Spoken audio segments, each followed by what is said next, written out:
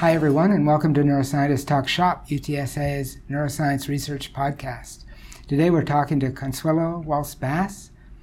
Cello is the professor and John S. Dunn Foundation Distinguished Chair in the Department of Psychiatry and Behavioral Sciences, Director of Psychiatric Genetics Program, Director of UT Health Brain Collection, Co-Director of the Translational Psychiatry Program at the University of Texas McGovern School of Medicine in Houston. Welcome. Thank you very much for having me. So Cello studies the genetics and epigenetics of psychiatric disorders to try to reveal the genetic, translational, transcriptional substrates of these disorders in human, both in samples from postmortem tissue and also in cells derived from living humans suffering from them.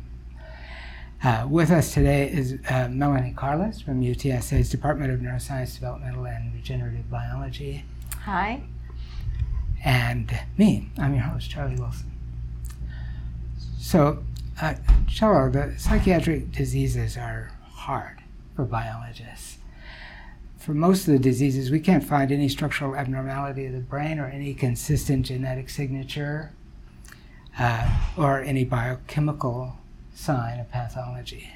Correct. Disorders are at least partly inherited, but there's no gene test that could tell me whether I have one of them or not. Not yet, yes. Not yet? That's a hopeful way of talking about it. I think it'll happen, yes.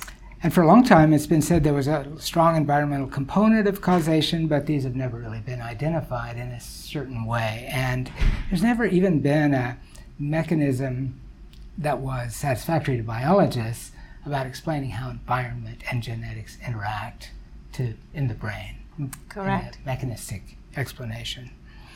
So all of this, it sounds like you're convinced all of this may change, so why don't you offer us some hopeful ideas about what's been learned from genetics and epigenetics about this and that could get us out of this difficult situation.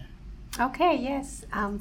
So there is a genetic component and an environmental component for sure for all mental health disorders across the board. The genetic component, the contribution of the genetic component versus the environmental component really depends on the disorder. So, for example, schizophrenia and bipolar disorder are considered the most highly heritable. That means that the genetic contribution in those two is pretty strong, but the environment is still present at a very important role. And then you go down the board, and for example, for depression, it's about 50% genetic and 50% environmental.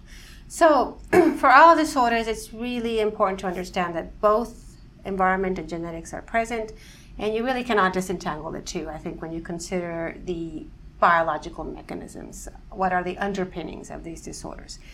So the genetic component has been more studied than the environmental one. As far as genetics, I think we are making progress recently. This has happened in recent years with the advent of consortiums. So, for example, the Psychiatric Genetics Consortium. This has been groups of scientists from all over the world. They basically pool samples together of patients from different countries and pulling these samples together and sequencing their genetic makeup. And in that way, we've been able to find what we consider candidate genes. So we cannot call them yet causative genes because we don't know that there are the genes for sure that are causing the disease, but it's pretty credible their association in these using these large sample sizes. We've finally been able to identify some. So this is happening for schizophrenia, for bipolar disorder, to a less extent in the other disorders. But the thought is that we will get there. We have to pull more samples, perhaps, and genotype more people. But eventually, I think that the combination of the genes that are causing the different disorders, we're going to be able to have a better understanding of that. Do we have an idea about the scope of it? I mean, when you say combination of genes, yes. Are you talking about 12 genes or 3 or 1,200? Very good questions. Actually, hundreds. So for schizophrenia, just to give an example, we're I think now up to 240 or so. I don't know the exact number. I think the latest paper is about to come out soon. But around 240 different genes that have been associated with the illness. It doesn't mean that a particular patient is going to have all the different 240 genes in its particular makeup. No, so different individuals are going to have a different combination of those genes. So the way I think of it is that it's not necessarily, we don't really need to think about the actual gene. What is the gene that is causing the disease?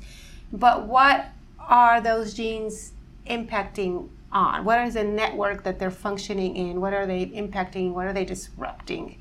That's what I think we need to look at. And that's where the commonality is going to be. The different genes in one patient versus another are going to be impacting the same network. So as a result, network means biochemical network. Biochemical network, so biochemical pathway. So as a result, there's some biochemical identifiable defect after all. Absolutely, yes. It's just that it's being affected one way in some patient and a different way in some other. No, I think that the biochemical pathways that's the common thread. So the ones that are coming out in schizophrenia, for example, no real surprise there, but the glutamatergic pathway, the dopaminergic pathway, immune signaling, immune system response, those are altered.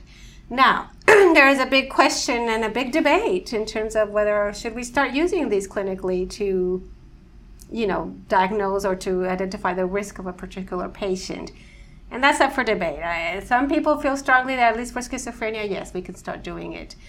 Other people feel that no, we're not there yet. And the reason that I actually believe we're not there yet is because we need to study what those genes are doing. How are they impacting the networks? How are they disrupting the cell signaling pathways, the brain system, and then how are they leading to the behavior, which is ultimately what we want to understand. Now, this is where the environment comes in.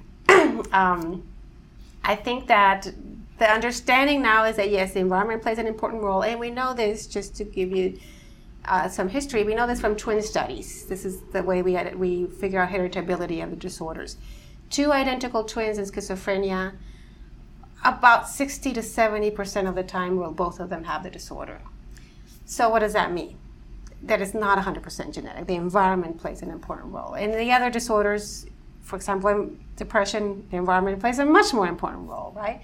So we need to understand, how is it that the environment impacts our genome, how the genomes are expressed, are they upregulated, downregulated, and how does that, in combination with the genetic makeup that we inherit, lead then to the disorder? So when I say environment, what do we mean by environment? That's a big question. Everything, basically. Everything that we do, we know now. The way we live, what we eat, whether we exercise or not, how much we sleep, whether we use drugs, whether we have traumatic events happen in our lives. All that is going to impact our epigenetics.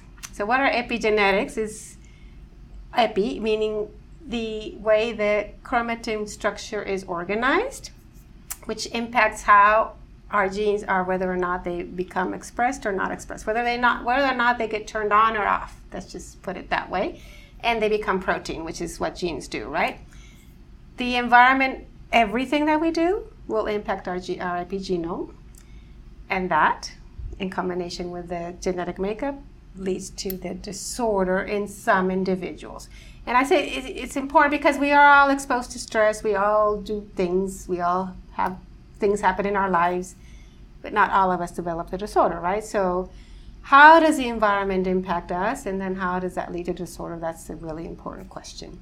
So, I don't know if Melly, you'd have any comments. And I mean, I think something that's interesting as well is it's not even just what we're doing now or what happened in our childhood. This starts, any exposures in utero will not only affect that fetus, but will also affect their offspring. Absolutely. So we're also thinking about these multi-generational effects of the environment can impact disease too. Yeah, that is a key point, because there's this question about missing heritability.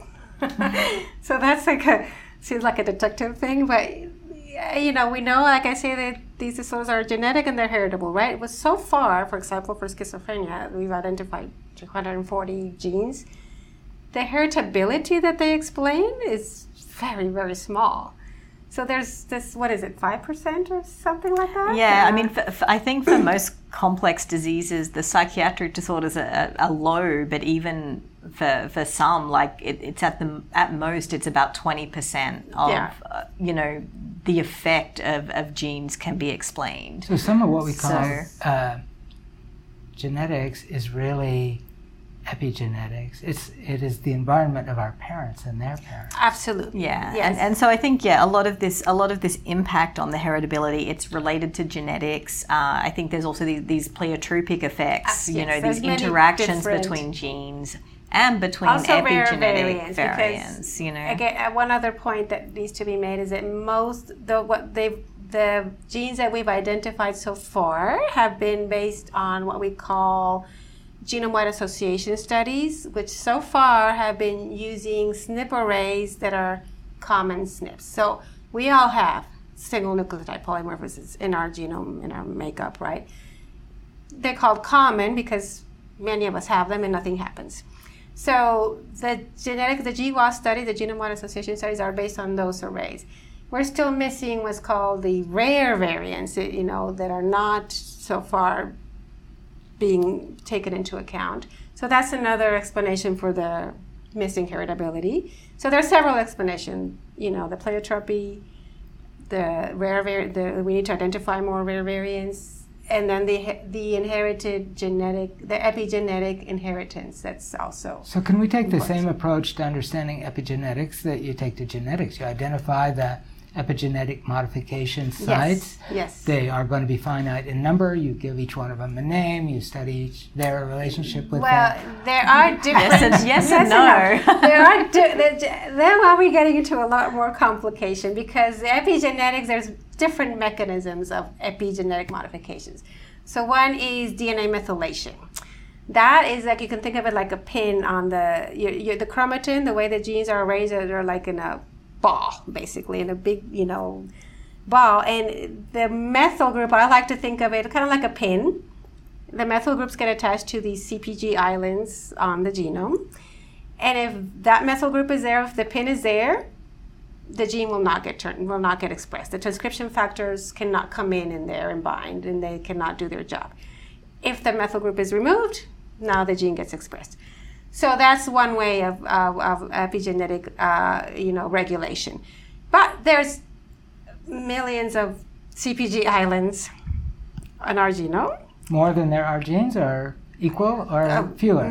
More. Yes, more than there are genes. More. Well, and it's important also to remember that, there's this common mechanism that Cello is describing of gene regulation by DNA methylation, but then you also have DNA methylation that's not at these sites that is associated with disease, but we don't really know what that does yet. Yes, exactly. But theoretically, yes. The thing you were disputing is that I said it was finite. It kind of is. Of course, it's finite, but we can maybe measure it's these. Effectively too large to count and to catalog. No, not necessarily. We are doing it at the methylation level. There's now arrays that we can measure. We can look at the methylation sequencing level at a particular gene or by sequencing. So yes, you can do that. You can look at the methylation level in a disease state compared to a non-disease state, and then see, okay, these genes are more or less methylated compared to the control group. And then they can become markers. So we learned some stuff doing that. Is that a thing that has helped? That is something that is happening as we speak. And a lot of people do that, but I think there's also the added complication that epigenetics itself is variable throughout the lifetime because of the environment. So if you measure this DNA methylation, for example, if you measure it today and measure it tomorrow, it might be different. But if it were to cause me to become schizophrenic, then it must be relatively stable. Yeah, it is. So some are stable, some are less stable, and that's the idea, is trying to capture what could be stable, but then but also when are these changes important? So we talk about a lot of psychiatric diseases manifest in either late adolescence or early adulthood, but probably they actually start much younger. Yes. So you could potentially have these epigenetic changes occurring during childhood, potentially even in utero, that may help to dictate what will happen in early adulthood. But by the time you reach early adulthood, that epigenetic mark may have gone away. Right, but it had an influence at that particular time in terms of the development. That sounds frightening from a discovery point of view. It does. So it certainly complicates things. Now, let's make it even more complicated. Then you have microRNA regulation, which is another mechanism of epigenetic regulation. That is in itself a whole other world. The microRNAs are these small RNA molecules that bind to an RNA, and they can regulate whether or not the RNA that gets translated into a protein or not. So now there's work trying to identify microRNAs as biomarkers, and there's also thousands of microRNAs. And that's even more complicated because one microRNA can target many different genes, and one particular gene can be targeted by many different microRNAs. So you need to, again, finding the microRNAs that are relevant for a particular disorder, that is also developmentally important. The timing is important. At what period of time did it happen? All that matters. But I think there is hope because more and more I think now that we are having an understanding of how these things work. That is something that we didn't know just maybe 10, 15 years ago. So now we're understanding it. We have methods to measure them.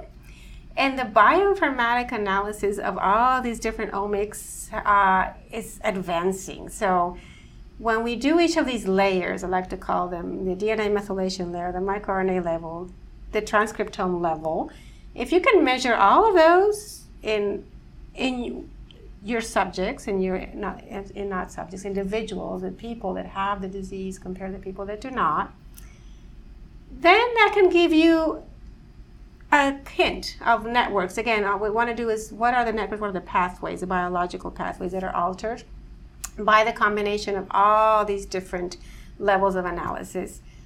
Then that can start to give you ideas of the alterations that are happening. So it's a huge dimensional problem, but of course one of the things we're getting better at is dimensional problems. Problems, yes. Can we collect all of that information about one person? Yes, we each can. Person's different from each other person, which is a whole other issue. Yes. And so that means that one could take modern data analysis techniques and apply them to pull out the pattern of epigenetics and genetics that goes with that. Yeah. Is that Absolutely. Science fiction, or is that something that's happening? I think it's happening right now. You can, and there are people that take these approaches to study all of these different levels, but of course, it all costs money. So trying to do that on these large scales to have enough individuals, to really identify, any kind of genetic or epigenetic variant contributing to a disease that's where the difficulty lies. That is a limitation. But again, I think that now, to me, the answer to that, one of the answers is collaboration. I think collaboration across scientists is extremely important, and we've learned that. We cannot do everything on our own. There's no way that we can one person look at thousands of individuals. So collaborating, making our science known, publishing data sets of these omic levels, making them publicly available so that then another scientist can take that data and combine it with his or her data. And now that's how you grow science, and you eventually come up with the answer, I think, by pulling everything together and collaborating. That's a big thing for me. That's a sort of, what would I call it, brute force or data-driven approach.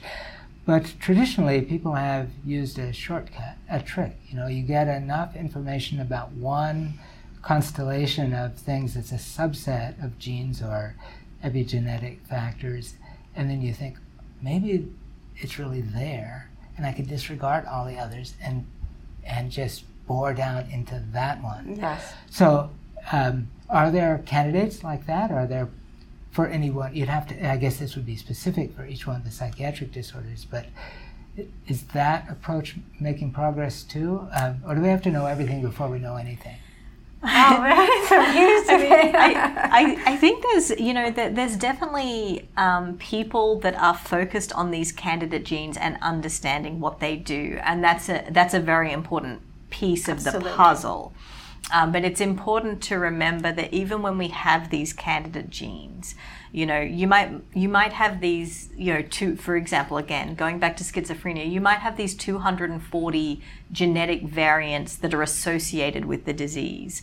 But any one person is going to have a handful of those variants that might be associated with disease for them. Mm-hmm. And a different person will have a different handful of variants mm-hmm. associated with the disease. And so when you find these candidate genes or these genetic variants that you want to understand what is the function, it can be relevant to some people and not others. And how it's relevant is also it's contributing just like probably a fraction of a % towards the disease. So the effect of that variant is going to be very small. So while it helps to understand the function, you need to know collectively, like, how do all of these things function together? I can see that's true if all of these 240 genes are operating independently. But if they were actually clapped together into groups of 20, and so I could have the disease by having, what would it be, 12? Probably, I had 12 of them, one in each of those 20 groups. Yes. And then somebody else would have a completely different set yes. of them, but will also have one in each of those 20 groups. Mm-hmm. If it was, of course, I'm just making that up, but if it was like that, then it isn't as bad as it sounds. No, I think that, yes, each of them is going to have an individually a small effect. But like you say, it's the combination of them, and how do they work together to impact and to contribute to the disease. I think, the induced pluripotent stem cell model is actually, in my opinion, very powerful, because that was a limitation that we had before. We could not access the brain of a living individual to be able to study cells, which is what we need to be doing. But now we can take a skin biopsy or a blood sample from a living individual. We know that person's makeup, genetic makeup. We know we will know from genotyping which variants that person has. So let's say it has the 12 of those, 20 of those variants. We can obtain a virtual biopsy, basically, and a virtual brain biopsy by making neurons now from that individual and by making organoids, so brain organoids. And now we can understand how those variants are contributing to disruption of that brain function in that one individual with this particular genetic makeup. And then we can compare it to another individual with a different genetic makeup, but that theoretically, in my opinion, I believe the impact is going to be the same. As I said, the pathways are the same. So what you should be able to see eventually, I think this is what we're going to be able to do, is see that the disruption in the two patients with the two different genetic makeups, the different sets of genes, leading to the same outcome. And so that, I think, is going to be the way that we now understand how are the brain systems being altered. And then we can perhaps identify targets for treatment, which is, I think, the goal is, right? We can identify the different combinations of genes, how are they working, and come up with treatments to then perhaps reverse that damage that's being caused. So I think it can happen with the technology now that is available, that making it possible to obtain brain biopsies. So a side effect of that might be that you would see the defect in the function of a cell that you had derived from some patient, or in the function of an organoid. I don't know exactly how we assess function in organoids, but I'm sure there's a way, and one could just set about to find out what is happening at the cellular level in addition to genetic, epigenetic level. We can look at, for example, let's just say different outcomes, the dendrite extension, and we know that is altered in schizophrenia, right? Or in bipolar disorder, calcium signaling. we can look at those outcomes in our cell model, in our iPSC-derived model. And that is theoretically because of the makeup that person has, the genetic makeup. So what would a schizophrenic neuron look like? I mean, I don't mean to be glib. No. Actually, one of the first studies that came out by Christian Bernard in 2011 was they showed that they took schizophrenia fibroblasts from 5 schizophrenia patients, I believe, and 5 controls, made neurons, and they showed that the neurons and the connections between those neurons was very, very diminished in the patient's neurons compared to the controls. And that has something that had been seen at the imaging level and looking at the dendritic spines. So now with the cell model, they were able to kind of validate that. So the idea is that the synapses, the connections between the neurons in a schizophrenia patient, is impaired compared to the control. And this actually comes to the environment and to the reason why a theory is that why is it that we do not see the manifestation of the symptoms until adolescence? If in fact it was a developmental disorder that happened early in life, one theory is because it's during adolescence that we have the process of what's called synaptic pruning. So we're born with a lot more connections between neurons than we actually need. And during adolescence, it's like a tree, those connections get cut, get trimmed, and they go down. That's a natural process. And it happens during adolescence. But imagine if a person with schizophrenia maybe was able to get by before because they had those extra connections, but now when they lose them, the manifestation of symptoms starts to occur. That's a theory, it's a hypothesis, but it's one that kind of makes sense with what we're seeing in terms of the synaptic density impairment. That is something that's a hypothesis and is coming out through the genomic studies, right?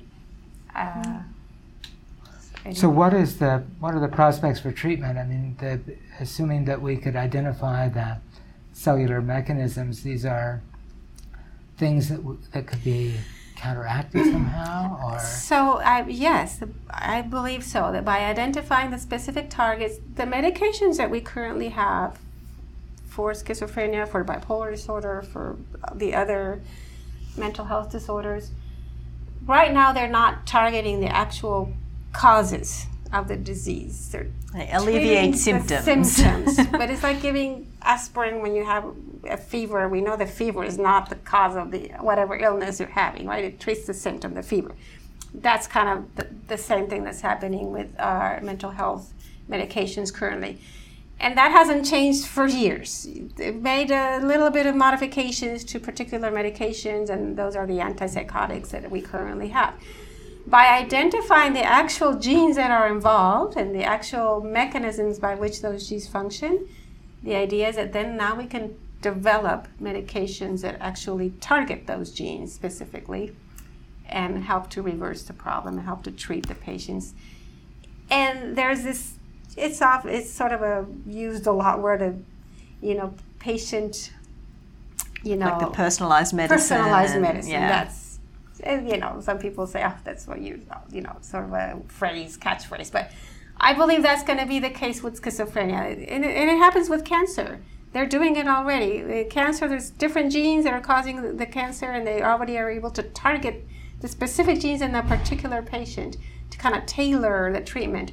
I think that's what's going to happen with mental health disorders eventually. We will get there. I feel hopefully. A lot better already. I have hope. So thank you very much.